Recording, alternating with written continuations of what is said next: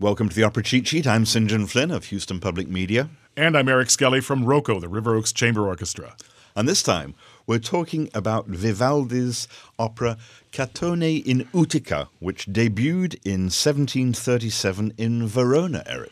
Indeed. And this is an example of an opera whose librettist is the famed Metastasio, Pietro Metastasio, which was a pseudonym for Pietro Antonio Domenico Trapassi, and I can understand why he'd want to shorten that. Yeah, he was the sort of go-to guy for your opera libretti in the day. He was a rock star in his day, and he transformed opera. And it's not hyperbole to say that. He was a primary mover and shaker in opera just by the strength of his libretti, whom everybody used.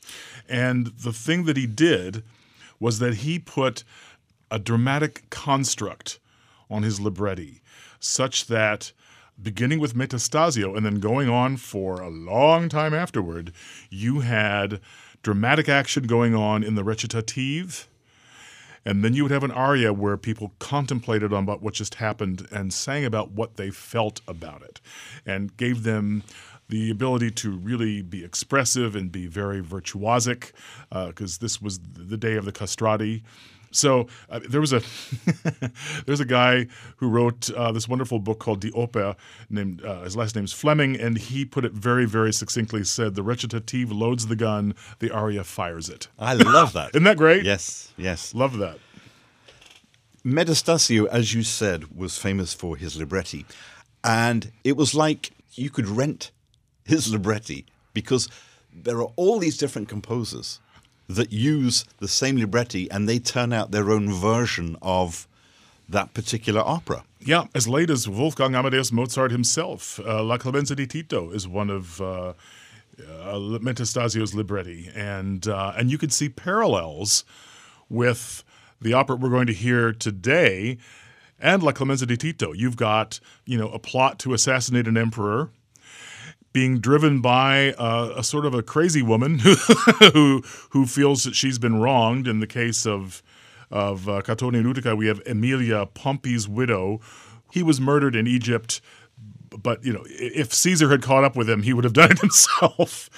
And so you've got that situation here, and then in La Clemenza di Tito, you've got Vitellia, who isn't getting enough attention from Tito the emperor, and so she manipulates this guy who's in love with her to try to assassinate his best friend, the emperor, blah, blah, blah, blah, blah. But anyway, they're very parallel. You can see, these constructs working in a very parallel way.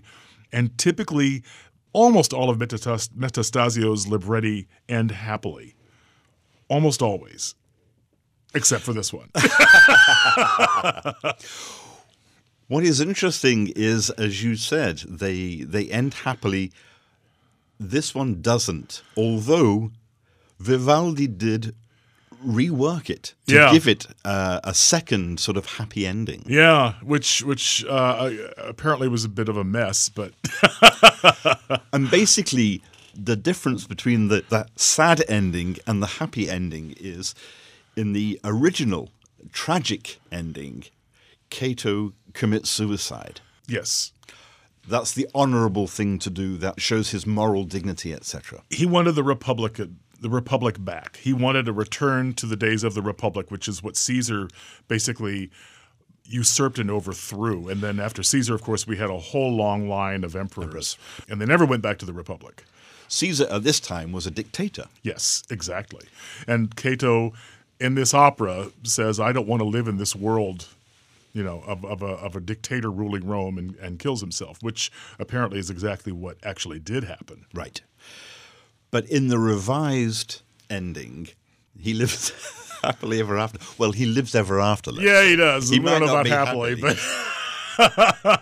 but but other characters are happy, so there you go. So we are here in this opera in North Africa. Yes. Particularly in Utica. Right.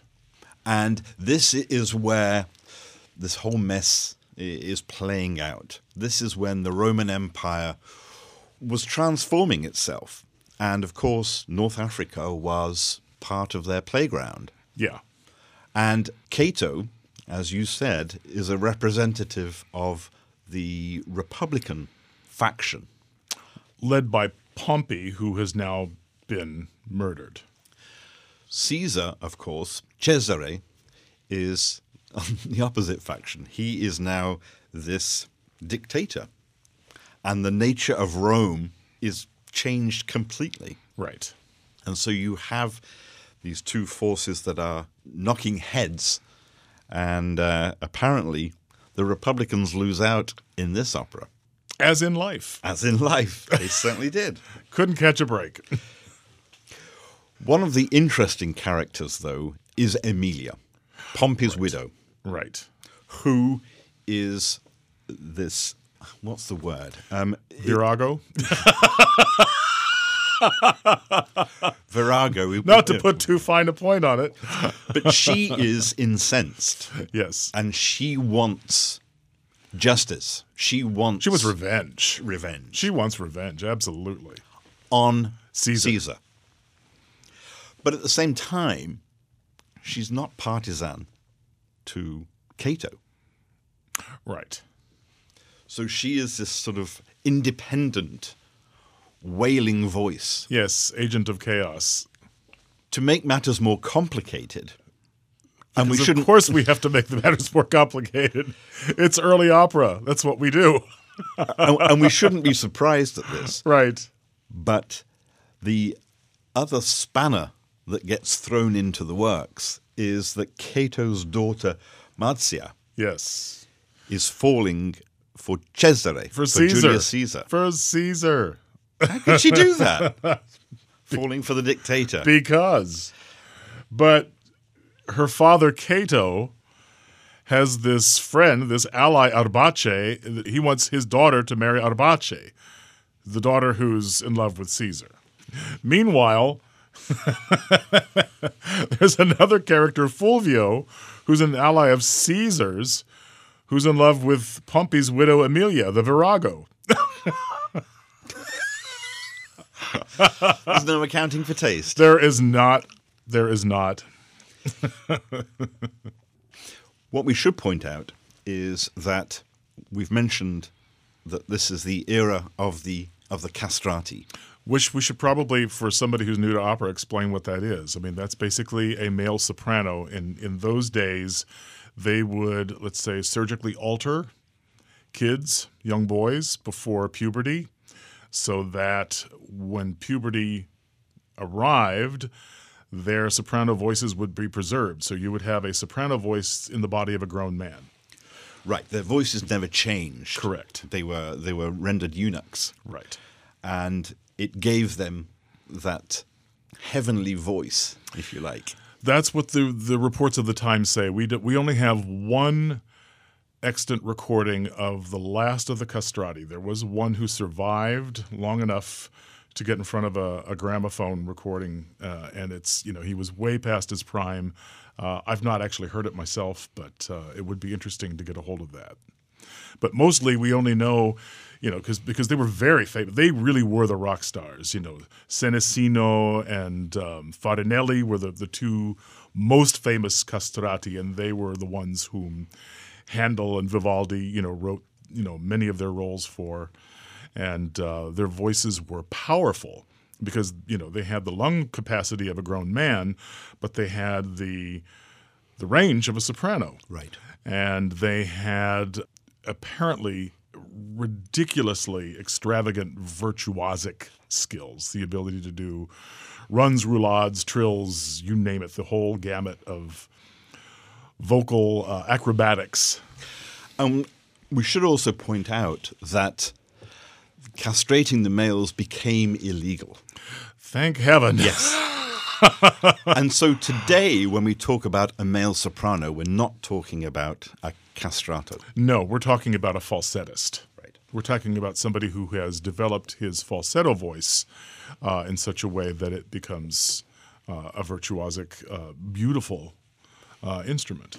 And in fact, in Catone in Utica, the role of Cesare is sung by well, today it would be a countertenor, Yes, exactly. which is so strange because he is the big hero. Right. And you'd expect him to be a baritone, but he's not. He's a countertenor. Yeah. It makes you understand how different the voices were perceived back in Vivaldi's day. Right. A completely different aesthetic in terms of voice types, in terms of what the voice could do, and a different aesthetic in terms of what they expected of an opera plot, which is, Metastasio to us, can seem outdated.